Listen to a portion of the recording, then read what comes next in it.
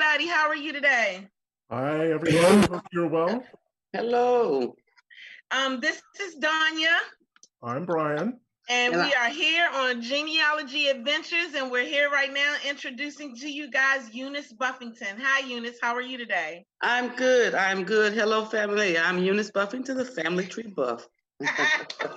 That's awesome. So Eunice is actually related to Brian and I, but she has a lot of experience in researching the migration. And so we're going to talk to her today about that. And we hope that a lot of people will be able to be a part of that. And hopefully, as always, learn something new, get some new information, just really kind of push forward on to help you move forward on your research. Absolutely. So, Eunice, we are just so pleased to have you on the show because, like I said, you have an absolute wealth of information. Thank you. So, the way we like to open up the show is if you'd like to spend, say, 4 or 5 minutes kind of talking about your background, your areas of research, and kind of what was it about genealogy that kind of grabbed you and really sucked you in? Okay. I started my search in genealogy. I started looking for my great-grandfather, Asbury Buffington. I spent 27 years in the Army, and while in the Army, a Caucasian soldier asked me, what did I know about my name? And I said, what do you mean? He said, what do you know about that name, Buffington? And I was really embarrassed because I didn't know anything about the name. Mm-hmm. But when I retired from the military, that question came back to me. Like, what did he know about this name that I didn't know? And so I was in a master's course, and I was writing a paper. And in that paper, we had to do a familygram, enneagram, and you had to trace your family. And so that prompted me to start finding out about my great-great-grandfather, who I knew was a mulatto and had been brought to Marshall County, Mississippi from Hall County, Georgia. So that I knew. And it was said in the family that he had some connection with the Cherokees. That's all I knew. And from that's what got me started. But what I found was so interesting that I had to keep going and keep going and keep going to connect the dots. And then DNA just opened up a whole different world. And so what I found was that my great-great-grandfather was part of the Buffington family that migrated from England all the way down from Pennsylvania, Ohio, Georgia, Edgefield, South Carolina. When it was the 96th district, Joseph Buffington stayed and lived there when it was the 96th district, which was part of Lawrence, Spartanburg, all those different counties now. But at that time, it was all one huge county. And he lived there in the annals of the slavery. He sold slaves. They bought and sold slaves. And so there's a book in Edgefield, in the lineage in Edgefield, that lists that if there was a slave that was documented, it documents that slave and who that slave was sold to. And so that starts the lineage of those seeds being transported, because a lot of them were sold to the Coxes, to the Dugans, to other people who came to Marshall County, Mississippi, and bought those enslaved people and bought that blood to Marshall County, Mississippi. And so I have traced those. I've been to South Carolina to the archives and traced those roots all the way back. But what I found in tracing my ancestors, I found the trauma that they passed down from generation to generation, not only in the white families, but in the Black families. And it's just a cycle of trauma that's passed down that started actually before slavery, but in the United States, it is the absolute crux coming from slavery. And so my thing is connecting the dots. Is to not only know those 780 cousins on DNA, is to understand how I'm related to them, and to connect those dots and understand how we're related around the world. And that's the white, the Black, the African, the Irish, to know how we're related. And in knowing that, we kind of understand that we're really all one big family of different colors, all in one tree. Amen to that. Amen to that. We definitely have a we definitely can connect there, especially with Edgefield. You know what I didn't say? I did not wish everyone a very happy Mother's Day. Yes, I'm a mom. Mother's Day. Yes, I'm a mom, and my daughter brought me a drink, so that's what y'all see. It's just, it's not bad. It's nothing, but that's what. Happy Mother's Day. Happy Mother's Day. But we're here, and I just want to make sure we wish everybody a happy Mother's Day. So go ahead, Brian. What were you about to say? So my first question to Eunice was the Georgia connection with your ancestor. Was that something that was kind of relayed to your family orally, or was that something that had popped out to you in a record that you had accessed? It popped out to me in a record. So the first record that I looked up for Asbury Buffington, he was in Hall County, Georgia. And so the name Asbury was just different. You just didn't find a whole lot of Asburys. I know that name though, but yes, you don't. Yeah. It's kind of like Ezekiel, but even worse than Ezekiel, Asbury. And so he was in Hall County, Georgia. There was some tinkling that he did not come from Mississippi. We knew he didn't come from Mississippi. Right. And so learning Hall County, Georgia led me to go to Hall County, Georgia and do research there in Hall County, Georgia and connect the dots. And oh my goodness, when I was growing up, it was my sisters, and in school, there was just 5 of us. And if it was a Buffington anywhere, they were related to me, and they were Black and they were related to me. I went to Hall County, Georgia, and there was Buffingtons everywhere, every color. And that's when I knew that I had went to where my grandfather came from, and I had taken him back to his roots where he came from. Yeah. So this is what I find really, really interesting, because whether it's my mother's side of the family or my father's, my direct line always stayed in place. So it's not like they were being sold downriver. It's not like they were taken downriver, with the exception of Moses, who we were able to trace from Virginia to North Carolina. But when you're kind of working blind in that way, it's when you finally realize, oh, well, my origin story is actually outside of the state or colony my ancestors living in. What kind of research strategy did you come up with to try to move that story back in time?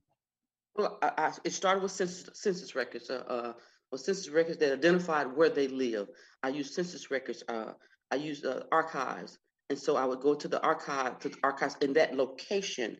A lot of times the archives that we find online or what we find on Ancestry, you can find more when you go to the location. And so that helped me a lot, because most local libraries have the local history of that town, the people who began, the early pioneers of the town. That may not be in another book that you're looking for online, but it's in the library in that local town. Small little book about the origins of the original people that came there. Those things helped me. And I have built a library of documents, census records, interviewing, talking to other people to build that repertoire. Okay, and your ancestor, was he kept within the same enslaving family, or was he sold at some point and then taken to another state? On my Buffington line, he was kept within the family. And so it was much easier to trace him. He was kept within the family. He was bought here with the white Buffingtons. They live next door to each other. They're on the census records together. He was given land from them. So it was easy to trace him back. Because if you trace them back to where they came from, then I could trace him back. On my Robinson line, my great-great-grandfather was sold 4 times. And I have documents where he was, different places that he was sold. But he also had part in Lawrence, South Carolina, which was at one time, part of that 96th district. Mm-hmm. Yeah. And so on my Robinson line also come from there. So that bloodline, Buffington and Robinson on my father's side, Robinson on my mother's side, came from South Carolina in that 96th district and migrated to Mississippi. And so there's a big, when I first did my DNA, I had so many DNA matches that I had no clue how we were matched to that was in South Carolina. Where does all this South Carolina people at? I even went to the family reunion, the Calling All Branches family reunion. I'm going to find my people to find out how. Yes, you did. Yes, you did. She ended up coming to the reunion. So we have questions for you. I'm not asking questions because I kind of know Eunice's story. And so Brian is really kind of getting in because Eunice and I, because she came to the Calling All Branches reunion, she and I talked a lot. So we know, I know her story. I know what she's doing. So I'm really kind of letting Brian just kind of ask these questions, let him get them all out. If I think of something that I don't remember, then I'll go ahead and do it.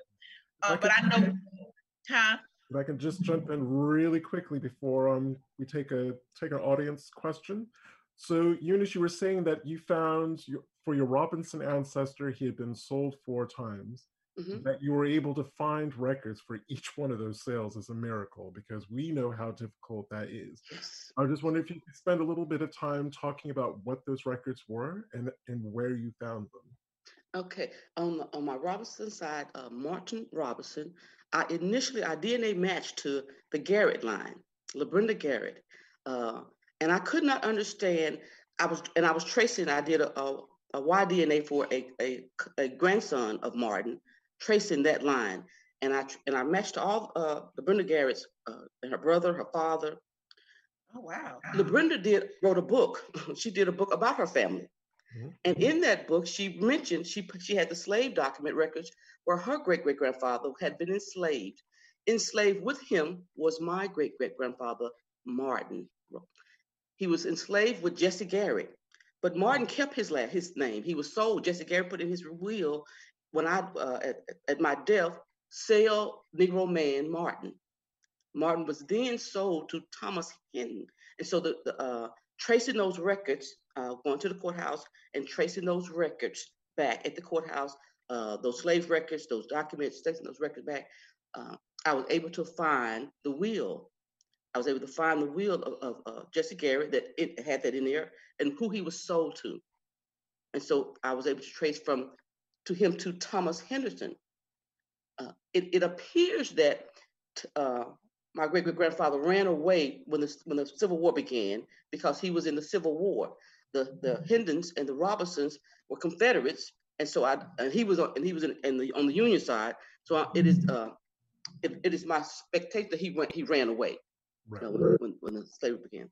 But I was able to find those documents with DNA. I was able to trace those documents and go to the courthouses and find slave records, the probate records, and census records to prove that those things. So okay, so now I do have a question, because this is stuff that we know things now that we didn't know 2 years ago. Mm-hmm. For example, the Garrett line. Mm-hmm. I remember meeting LaBrenda, and she does mention you on the comments. She says that the two of you are related. She had already said it. And the thing is that I remember meeting when I first met LaBrenda, I think I was talking to her about my Elijah Fleming story. Mm-hmm. And I didn't know anything. I didn't know too much about the Garretts, but now let's fast forward 2 years to now. And I know a lot about the Garretts because we have another cousin who's doing Garrett research that you will need to meet. Her name is Yolanda Grimes. She has gone completely back on them. And I mean, way back, done excellent work on them. So both you and LaBrenda need to meet. But here's the kicker. Yolanda has pointed out to me, because I remember you and I talking, we just did not know where we possibly crossed that. Talking with Yolanda, I think it's going to be through the Garretts, because I have at least 3 different Garrett marriages on my tree. Or the Robinsons. The Robinsons, yeah. No, but and then you mentioned Henderson, and I'm like, wait a minute, because that takes us back to who? Moses Williams. That's why we relate that, Danya. Moses Williams. So pairing of those slaves that were sold in Edgefield, Abner Perrin bought from Mary Buffington a slave, Narissa. and that line, that parent line, married into your Williams line. Okay, but see, parents married into the Yeldales, honey. Okay, but that's still your line. But it's still my line, right? And so that's where they did all of that. So that's where my bloodline that comes into yours is that parent line. That was a slave that was sold, a Buffington slave that was sold to parent. Once one of the white parents impregnated one of her ancestors, her descendants, and there our line comes. So, okay, very quickly, I'm going to go to the producer because according to some of our watchers, there are some audio issues. Afiba, do you know anything about that? No, everything seems good here, but I'll stop it and I'll reconvene it on the live stream on Facebook. Okay, so everybody, he's going to drop it, and then I want you to stop and then give it a minute and come back on so he could try to make it right. All right, so we're gonna do that. Before dropping out, because you're fine now. I think it was your audio. It started to lag, but you seem to have come back. Mine? Yeah. Oh, okay. Because they were saying audio issues all around. They didn't say me. Oh, okay. All right. But will we be able to get back into this live feed? Because then we're not us. He's gonna. What you gonna do, Afiba? Yes, I'm just starting the live on Facebook. Over. That's all. He's just starting the Facebook Live over. So you guys drop out for a sec, and he's gonna start it over. Okay, go ahead, do that. Yep. Give me 1 minute. Do we need to leave? No, we don't have to go anywhere. He had to he just has to restart the video on Facebook. Okay. It's like being on CNN. They're having all kinds of issues at the minute. So yeah, I didn't realize we had all of those surnames in common. No idea. Oh my goodness.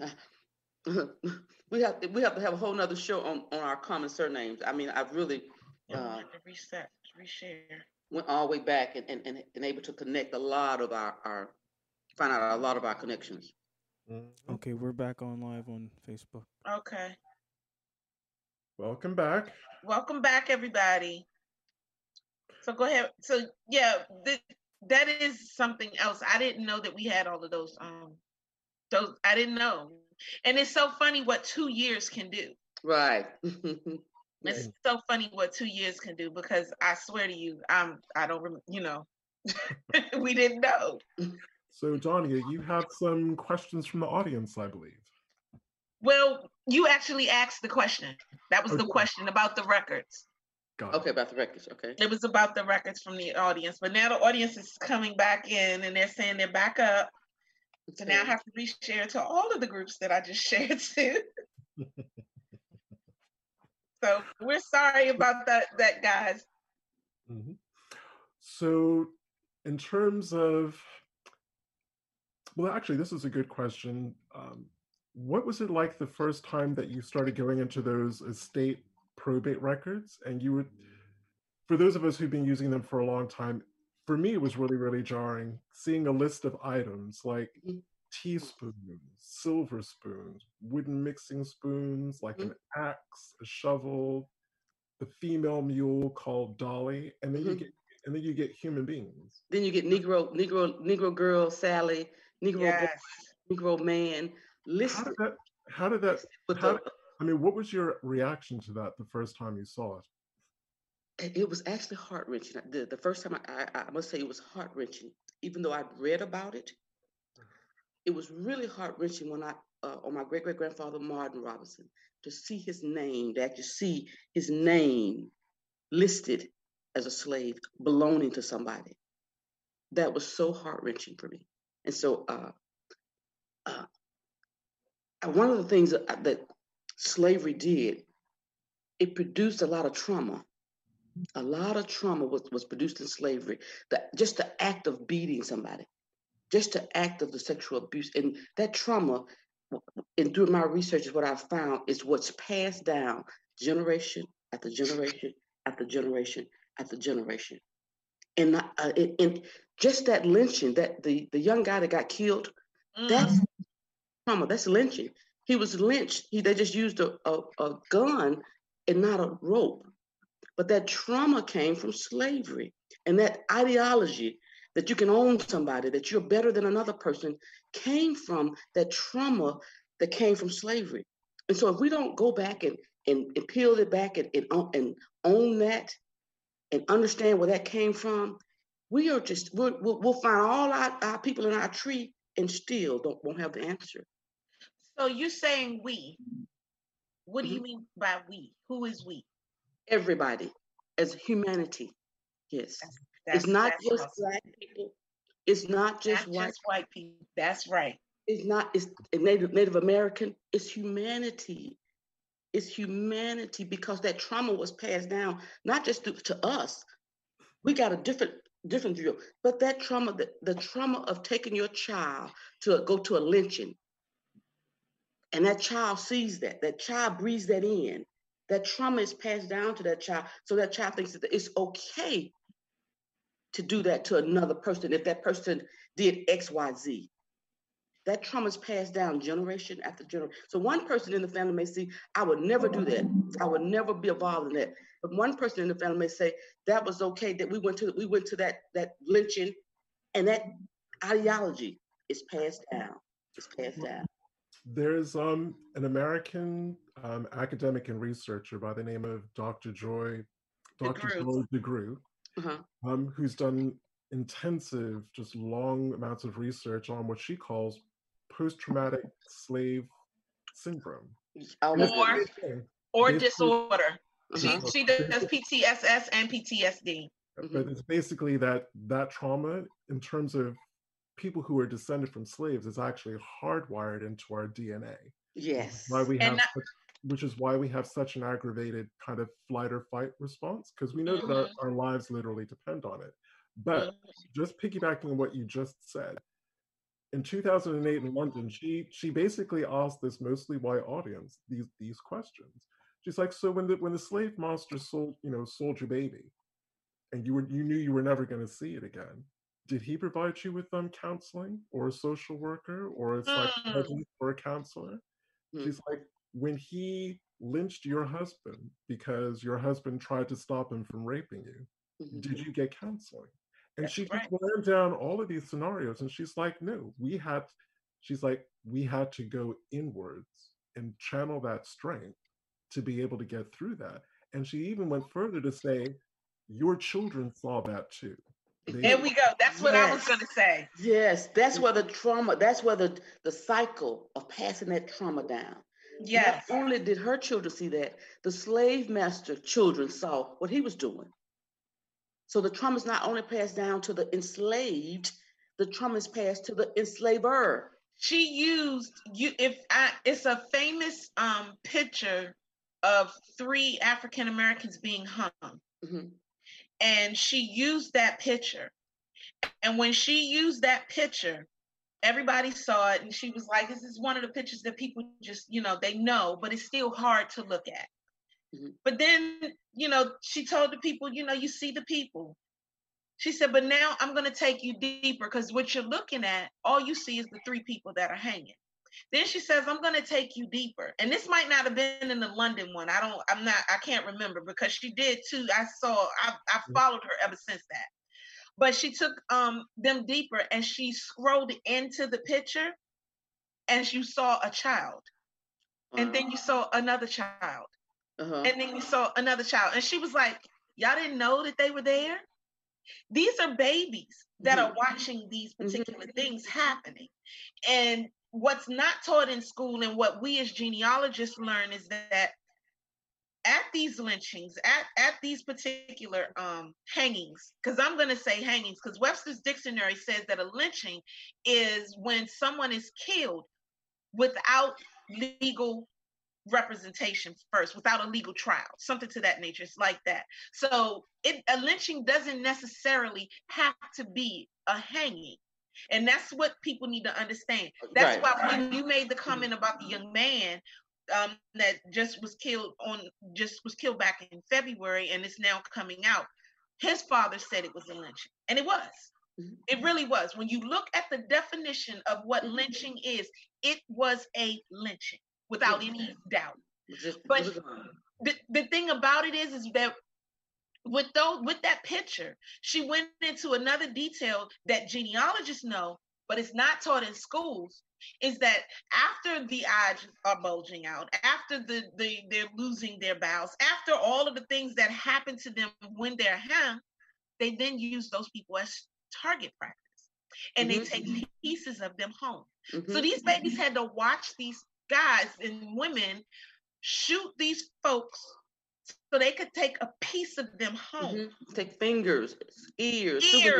Exactly. How does anyone think that did not traumatize a child? Most definitely. Okay, go ahead. I'm gonna lay back now. Go ahead. I'm gonna take the sip because. Well, I was just gonna close this one out to kind of bring a little bit of genealogy back into it.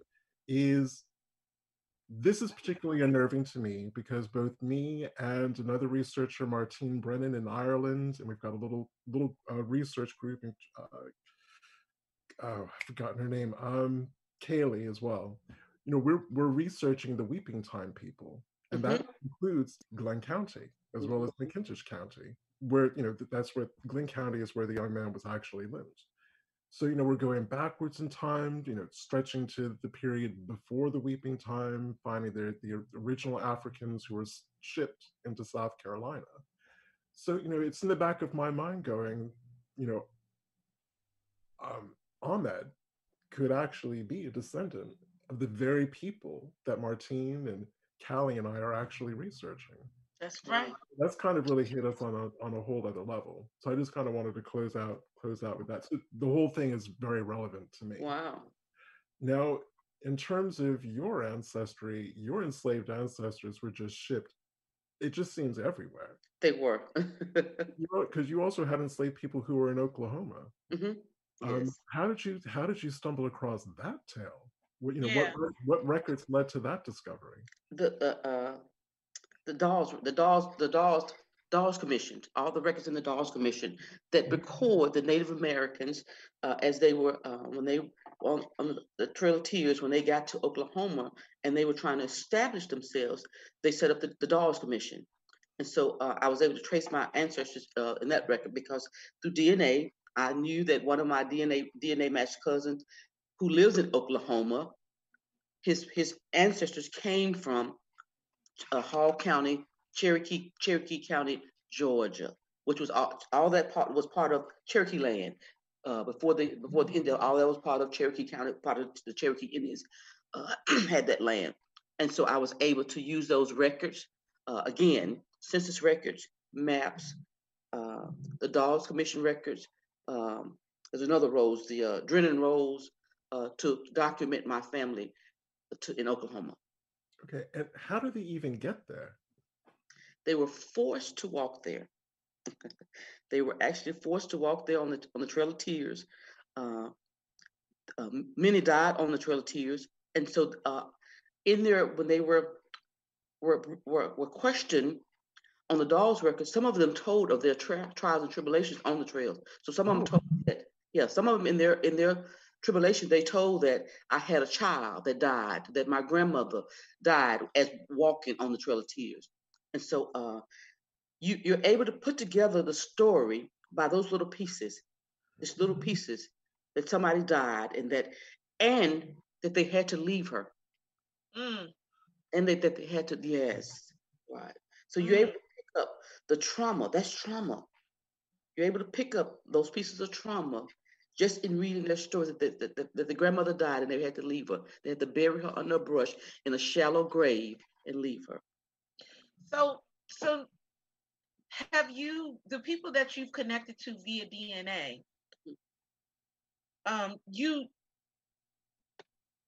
even though you've connected to them DNA, have you figured out how you've connected to a lot of them DNA? Like, do you know who the common ancestor is with most of them? Absolutely. That is my ultimate goal. That's all of our goal. That is my ultimate goal. Every time I make a connection is to find out how we're connected. And not only to find out and me know, is to let you know. And so I let that person know how we're connected. Now, whether they indulge in it, whether they want to be involved or not, that's up to them. But I will say we are DNA matched. We have DNA blood, and we share DNA blood from. This is our common ancestor. And I've had a lot of positive, very positive response from all my ancestors: Cherokee, Native American, white. I've had positive response because I documented it. Have you had any negative?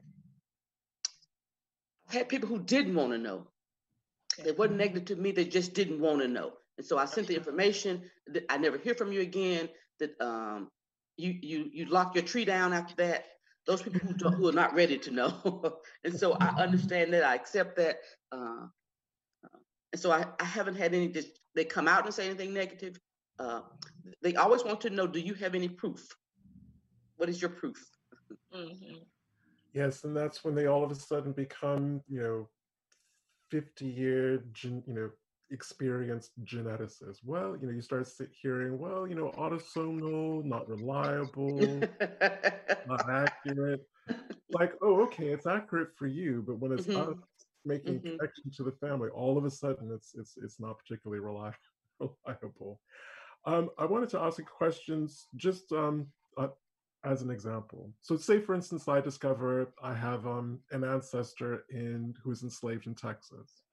And I'm looking at the 1870 census, and it says, Martha Ann was actually born in North Carolina.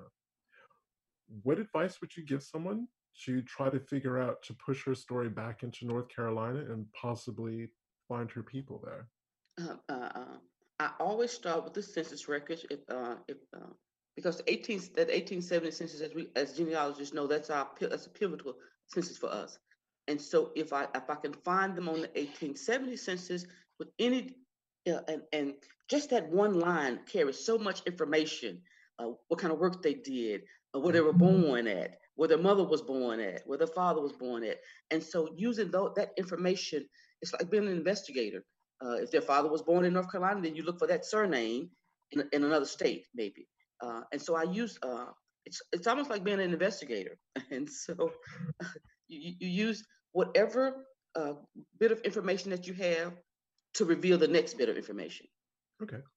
And I use that with documents, and I support that with some kind of document that supports that information. Now, So go ahead, Brian. So in your family during that time period, say, ancestors or family who were born between 1830 and like 1850, do you also find that did your family use like a naming convention? Were children named after specific people within the family? Absolutely. I did find that. And if you're not a genealogist, you don't even think about that. You don't. I did a story it's called Names Matter. Naming patterns matter.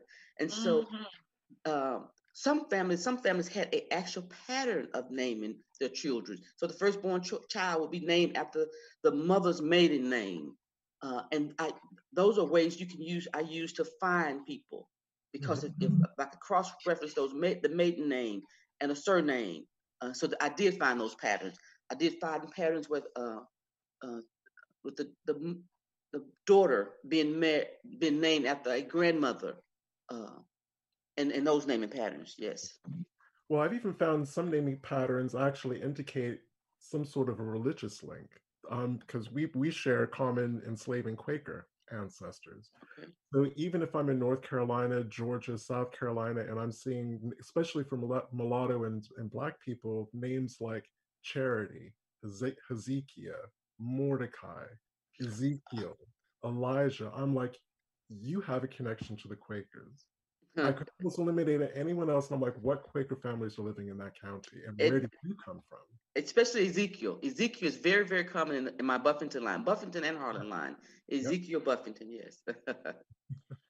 So one person, because there seems to be one person up here other than LaBrenda and now Yolanda, because they both want to talk to you. There's another woman by the name of Latifah Joyner Williams. She wants to know if you have a tree on Ancestry. I do. And DNA. I do. I have a public tree on Ancestry. It's called DNA Matches under my name, Eunice Buffington. And it's a huge, huge tree. That's the tree that I have all the matches to. And so yes, I do. I also have a tree on family tree DNA, and I have about 20 people that I've tested on family tree DNA, and about 15 on Ancestry. And so I manage the DNA kits of at least 35 family members. Wow. So another question was how much does land records show you? Which Brian and I have a whole lot on that.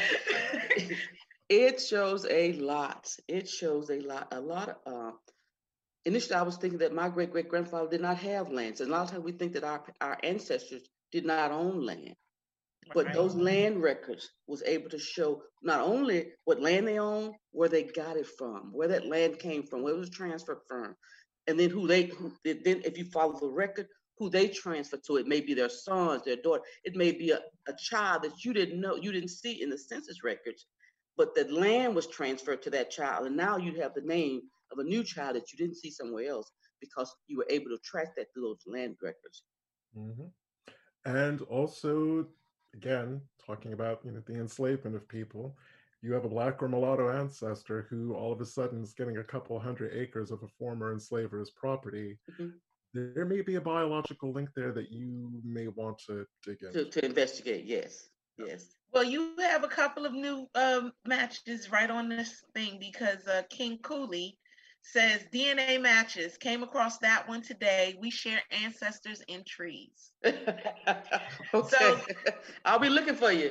Yes, as always, our guests are always welcome to peruse the comments, and if they have something that they want to answer a question that we may have not been able to get to, they are welcome. And as Eunice, you are welcome to go on there and see whatever they are, so you guys can probably connect up, and that's awesome. And Stacy Marshall Mobley said land records are amazing gems, and that they are. Mm-hmm. Yes, they are. Because we're the same, and when we see two people like around 1870, 1871 with the same surname, but we've never seen them connected in any way, shape, or form, but they're living next to each other. Mm-hmm. You start looking at the names of their kids, and it's like they may not be naming children after each other, but they're clearly naming children after a common ancestor. Right. Mm-hmm. So have you ever found a doppelganger family? And what I mean by that, white and black ones, I have literally white and black families with exactly the same. Oh, I know you and I did. Oh, I know. That's what I was asking her. Have you with found that with the same names? All the same most names? Definitely. We've come across a family, a black family and a white family, not only with the same names of the mother, the father, the children, but also birth years almost identical. Wow. So, I'm wondering, because that you are definitely connected to the White Buffingtons, have you ever come across almost a doppelganger type family? Not as close as a doppelganger, very, very close in similarity, whether you see some of the similar names. Okay. And those help me identify naming patterns that this got to be a family that I'm looking for, that their same names are repeating themselves. But I have not found where there was a exact same name there. Not like that. Yeah, we Wow. You will. You're in Edgefield. You'll find it. You'll find it. I guess in terms of this conversation, I would think that the ones that would be the most challenging to research are infants and young children who were sold into the Deep South away from their parents. Yes. Because I'm only going to assume that no one would have told them who their parents were. They may not have even told them where they came from. Where they came from. Where they even came from, exactly. So I'm just wondering, I haven't come across that in my research. Have you come across that in yours? Yes, I have. And only through DNA was I able to find how we were DNA connected, and it was through a child, and that's on my Robinson line. A child was sold from William Moore, sold to Josiah Robinson, a young child slave named Tempe. They transported that slave, Tempe, to Tishomingo County, Mississippi. Tempe had several children. One of her children had children by William Anderson Robinson, who was the son of the enslaver. I have now DNA matched to all of those, to those, and been able to make that connection. It was through Tempe who was sold as a child. Wow, wow. So another question was asked earlier. Do you spell Robinson? How do you spell Robinson? It is spelled different ways in different trees for different people. Roberson, Robinson,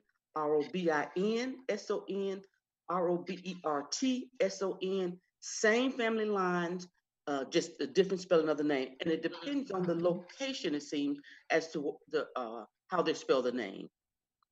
Because Roberson, the Erson, I tend to see that for whatever reason, I tend to see that in North Carolina. North Carolina, absolutely. Northern, Halifax, all around there. Yep. Yes. Another question was, where did it go? I just lost it. Go ahead, Brian. Oh no, I thought you had another question. I did. I can't find it. It just disappeared on me. I did. Oh, here it is. Martine asked if she wanted to know if you had found any matches in Canada. I have not. Not that I've worked with. And just keep in mind, it's 820 matches. Okay. So not that I have worked with. There may be a match in Canada. Now, just that question will make me now check and see. I'm seeing Brian is going to ask the question that I was getting ready to ask because we're always on the same wavelength. So go ahead, Brian.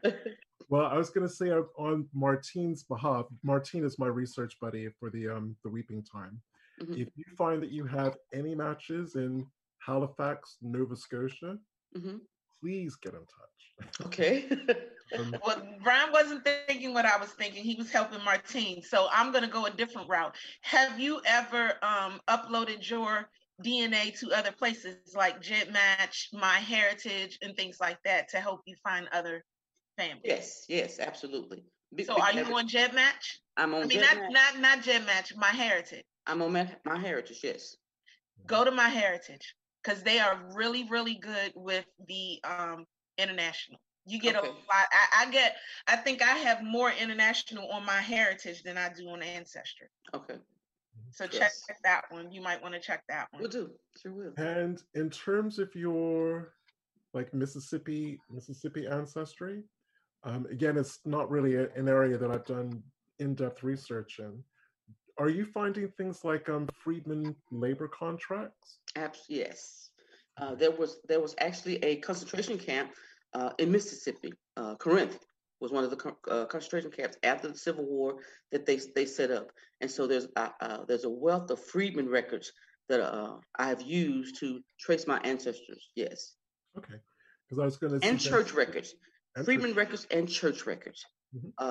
In the African American community, especially right after slavery, the church was the way we disseminated information, and so those initial church records are a great way to find out where our people were, where they came from. Yes, and so I use also church records. Great. Yolanda Grimes said, "Have you?" And this is actually a good question. And Brian, we need to. I don't think this has ever happened. I don't think I've ever had this happen to me. She said, "Have you ever come across a sibling who was listed deceased, but by a slave parent on a freedman document, but the child was not deceased?" I've never had that happen. I haven't. No. I have not. And the child was listed deceased. I have not. No.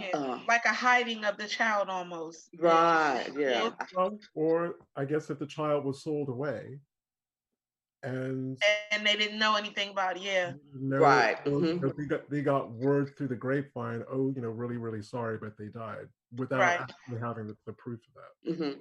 Right. That because again, that's the heartbreaking thing right after the emancipation is all of these parents looking for their children and all of these people looking for their parents. Yeah, that was one of the hardest things for me was to look through the newspapers right after emancipation and just to see all these wanted or lost or trying to find their families. Yes. Yeah, those were definitely something else. They were those were something else. Stacy Marshall Mobley, she asked, how much should we trust family folklore? I find it to be somewhat true in many cases, but not usually 100%. So I'm gonna let y'all go through this, and then I'm gonna ask, because I have a certain feeling about this particular question. So I'll start first, and then I'll let Brian jump in. I give some credence to family folklore. Had I not listened to that, my great-great-grandfather did not come from Mississippi, I would have been stuck researching in Mississippi. And so that came from family folklore. He was dead long before I was born. It was family folklore that he didn't come from here. So that led me to say, I got to look somewhere else to look for him. So and family folklore said that he was a mulatto, that he was mixed. I never seen a picture of him, and then looking at my skin, I would have never thought he was mixed. So I have to put some credence in family folklore. Then I follow that up with some document to support that. Right. So some of the folklore get pushed out because it ends up, I can't find anything to support that. And so that is just folklore. I didn't find anything to support that. But then some of that becomes our factual history, our family history. Right. Yes. Right. I've got two quick ones. You know, my mother's father, we grew up hearing he was a big burly Irishman, Patrick Turner. So come to find out, okay, he wasn't African descended. My great grandfather was indeed European, but he was Jewish, not, Jewish from Belarus, not Irish. So that was an interesting one. Something that was true that we believed to be false. My father's mother insisted that her family had Native American, and we were like, yeah, Granny, all right, we're all Native American. Come to find out, she was right. Mm-hmm. Wow. Yes. Well, I have a certain feeling about this because, and the reason why I have a feeling about it is because there are stories that have been passed on in my family. Not a lot of stories, first and foremost. It's not a lot of stories, but there are some. But when you start to find or prove, because this is why I came up with genealogy is like geometry. You have to set your hypothesis, and then you have to prove your proof.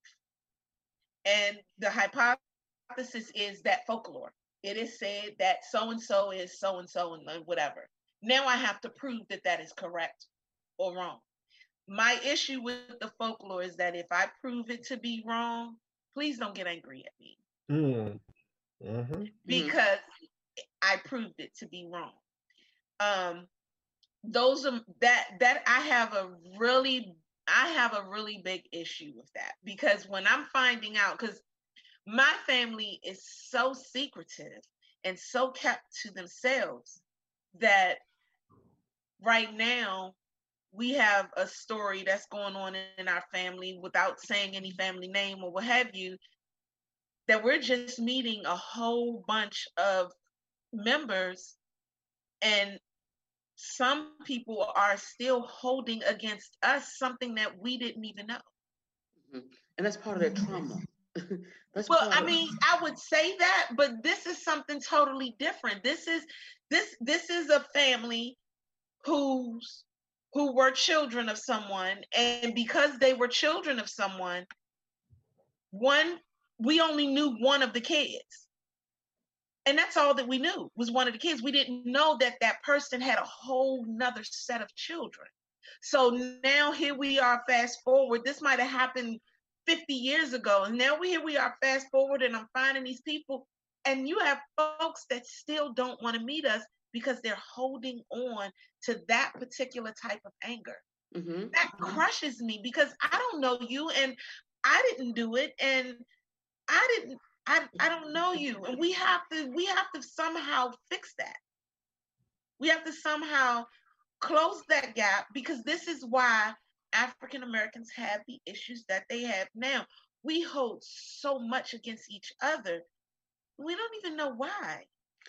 You're right. We don't know why, because we never address where it came from. Yes. We never can get to where that anger comes from. Yes. It's just, it didn't even come from us. It comes through us. Through us. That's it. It's not from us. Don't forget, for centuries, we were not allowed to express emotions, specifically negative emotions. Right. Right, right. And when Because we if were, we did, something would happen. We would get hurt. We would get beat. And again, that just goes back to all of the different things that are going on with African Americans now, today, because we're always to blame as to why we got hurt. It's our fault. We did it. It is this young man's fault. And I'm sorry, I'm going back, but it is this young man's fault that he was killed because he didn't stand there and let a retired police officer and his son coming at him with two guns. mm-hmm. He didn't stand there and let that happen. He should have let that happen. Right. These are things, these are reasons. This is why, in my opinion, a conversation needs to be had. We need to talk. Meaning African Americans, white Americans, need to literally sit at that table, have that discussion, figure it out. No, everybody. Native Americans, just everybody. Yes. Latin Americans, they all need to figure it out. I think I said those two because, not saying that they have the biggest beef, but just saying that because throughout American history, white Americans were the superior. They're the ones that taught the history that's being taught to all of the other races right now. So it needs to be fixed. Like all this just needs to be fixed. It's time for it to just stop. It needs to be fixed. They need to. Everybody own needs it. to That's what you have to do. And to fix it has to be owned. Until to change anything, you have to own. Okay, we're gonna give it off for that because I'm like extremely. I'm trying to figure out the best way for all of us to get to that point where we can talk about, because I'm tired. I'm like, this is over the top, and I'm angry, and I think I'm angry because I was reared in a different way, and not only was I reared in a different way, I was around people who were a different way, both black and white. I had a principal who made sure that while the race fights were going on at the other high schools, he was like, not in my house. You understand what I'm saying? But I think as genealogists, all of us, including our audience, we have a different perspective because we get the history.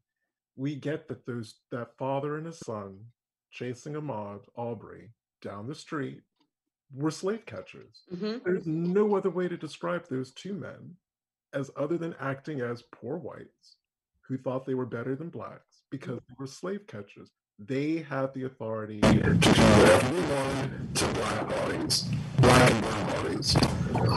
I see it, and I have examples of that from our ancestry. We can tick off the names, we can tick off the dates, we can tick off the scenarios.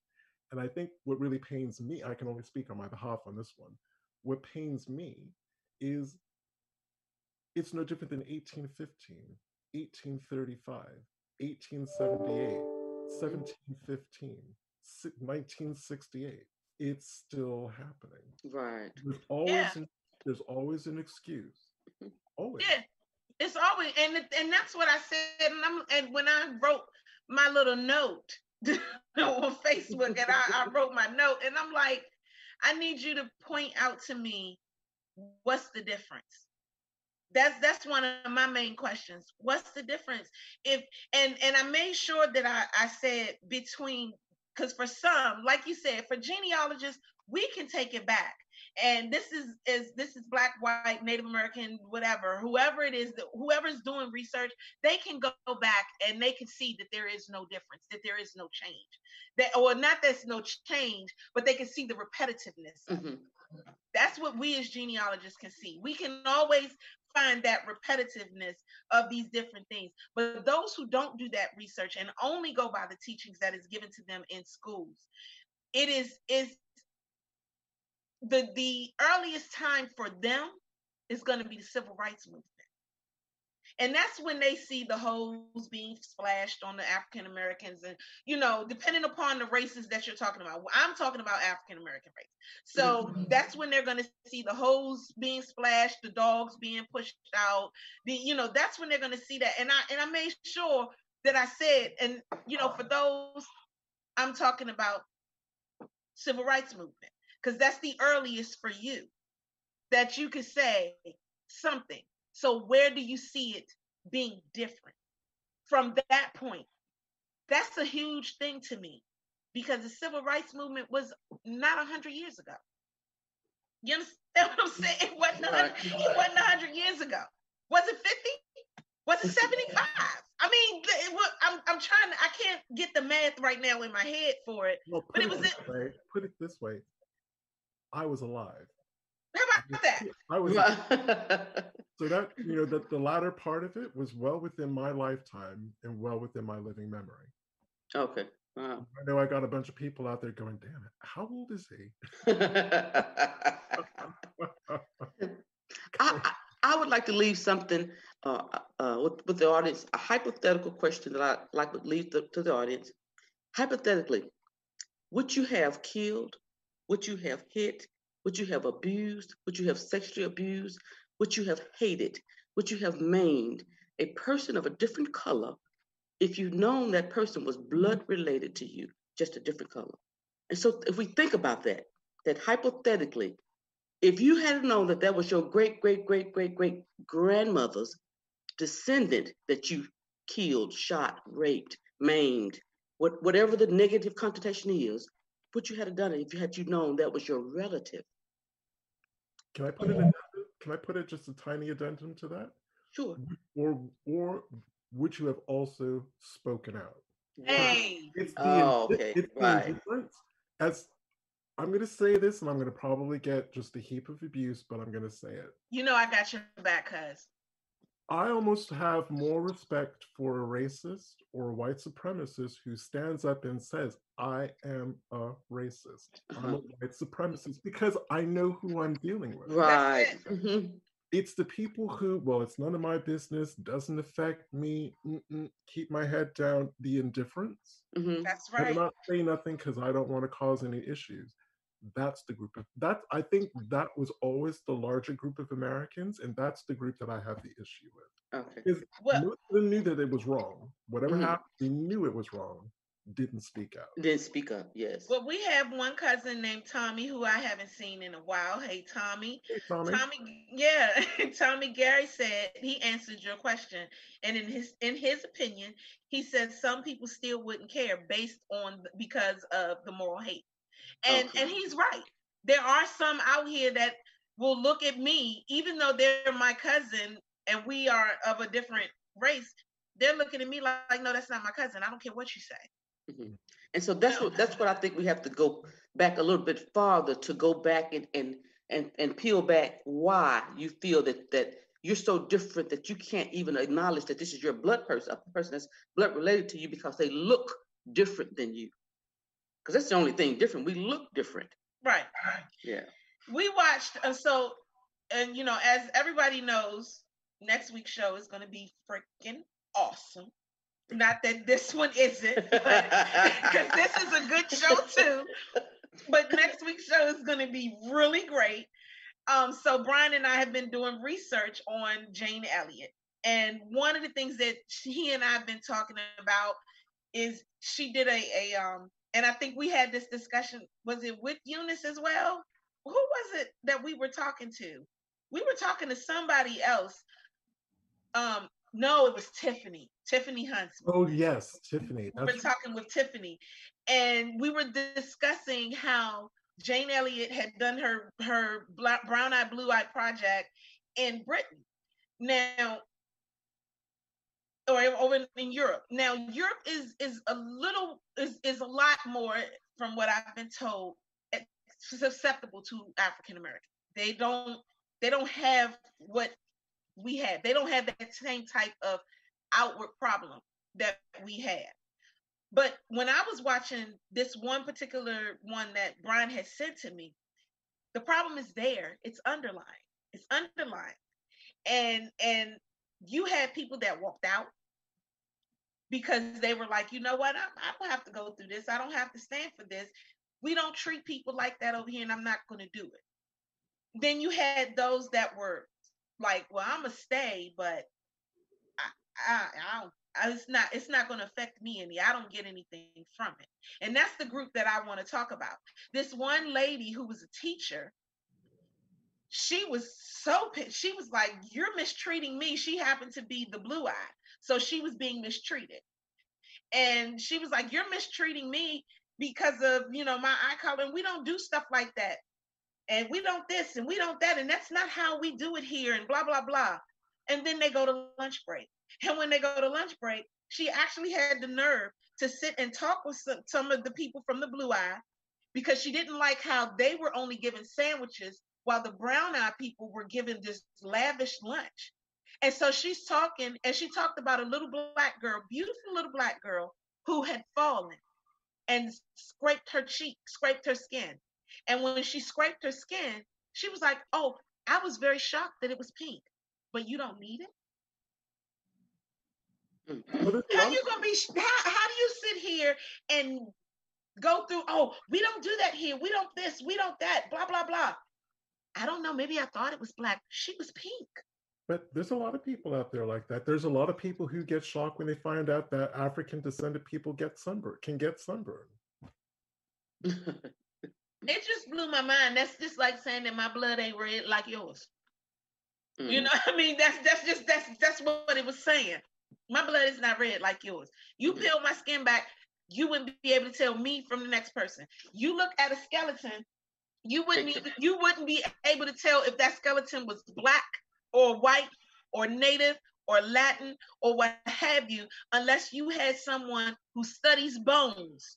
That's the only way that you can tell that was an African American, a European, a native. That's the only way, because they know something different is there. But you wouldn't know it any other way. So please do not come and tell me that because I scraped my skin, you thought my skin was going to be black underneath it. Like, y'all, I'm on a whole nother level when it comes to because I have a feeling we're coming up to time. I haven't seen a FIBA flash us any minutes now, but I have a feeling we're getting up there. So as Donnie has said, next week we are being joined by Jane Elliott, who did a very famous brown-eyed versus blue-eyed. She basically, it was such an inventive way of doing it. Yes. She didn't teach racism. Instead of separating people by skin color, she did eye color, blue-eyed, brown-eyed. And to say that the blue-eyed people came out of that with a whole new kind of level of, well, not all of them. Many of them came out of it with a whole new worldview. Right. Basically, the blue eyes were treated like non-whites, brown eyes were treated as whites. And it's Revelation, 4 p.m. next Sunday. She's going to be here. I can't promise that all of the language is going to be family friendly. I'm just going to put that little... Jane is very plain speaking, which is what we love about her, which is why we really wanted to have her on the show. As Donnie, yes, let's warn them. as Donnie's favorite saying is, she does not hold any cut cards. Yeah. So you might catch a little slip of the tongue, a little cursing every now and then. It may come out. I'm not saying that it will, it might. So don't be shocked or surprised, because it just might. But I'm trying to tell y'all that I am so glad that Eunice joined us, because she's given up. She's dropped some extremely awesome gems. And Eunice, you and I, some stuff now that we didn't know 2006, in 2018. Right, yes. So you know how we connect. You get it. So hey, cousin. All right. We knew we were cousins. Kind of for life. We knew we were cousins. We just didn't know what it was, but now we do. Now we do. And I'm so glad to hear that. And that's the way you're saying that you relate to me is the same way that you relate to Brian. No. Well, that's one of. Yes, it is, because Brian is connected. Donnie is a Harlan too. Yeah. Oh, really? Okay. Yeah. You got to understand, Brian and I connect on 8 different lines. Okay. So it could have been any one of them. Okay. It could have been anything. Okay. Anything, trust me. But I have absolutely loved having you on the show, because again, your research just covers so much. Yes. So extensive. And it just covers so many different groups of people in so many different parts of the slaveholding South. I could easily talk to you for about another hour. Yes. Because again, no matter where you're researching, each region has its own kind of character. It has its own set of records. It has its own set of challenges and barriers and bonuses as well. So it's been really wonderful talking to you and finding out about the kind of records that you use, your kind of go-to places, the strategies that you've developed that you've made work for you. So Yes. it's been really such a pleasure. Thank you. I've enjoyed it. So really quick question before we sign off, Eunice, is there information? Do you have like a website that people can contact you with? Do you, or just what are your contact? Do you have any contact information to share? I do. I have a webpage, familytreebuff.com. That is my personal webpage. It has my blog, and a lot of the research that I've been gathering is there, a part of my blog. I have a YouTube channel, Family Tree Buff, at youtube.com. That's my YouTube channel. And you can follow me on Facebook, Twitter. And it's all Family Tree Buff. All Family Tree Buff. Well, I've already put the website up there, and we'll make sure that we get all of the other information up there. So again, thank you so much for joining us. Thank you all for having me. I really enjoyed it. Enjoyed talking to Cousin and connecting with Cousin and putting it out there so that we can continue to find our ancestors and break some of the cycle of generational trauma that's passed down from generation to generation as we find our ancestors and go forward. Thank you, guys. All right. So, okay, goodbye, everybody. We love you. Have a great, happy Mother's Day. Enjoy your day. Treat your mommies great. Treat your mommy daddies great, because sometimes daddies are mommies as well, just like sometimes mommies are daddies. So, handle your business. Take care of your family. I'm Danya. I'm Brian. Enjoy the rest of your Sunday. And I'm Eunice Buffington, the Family Tree Buff. Bye, everybody.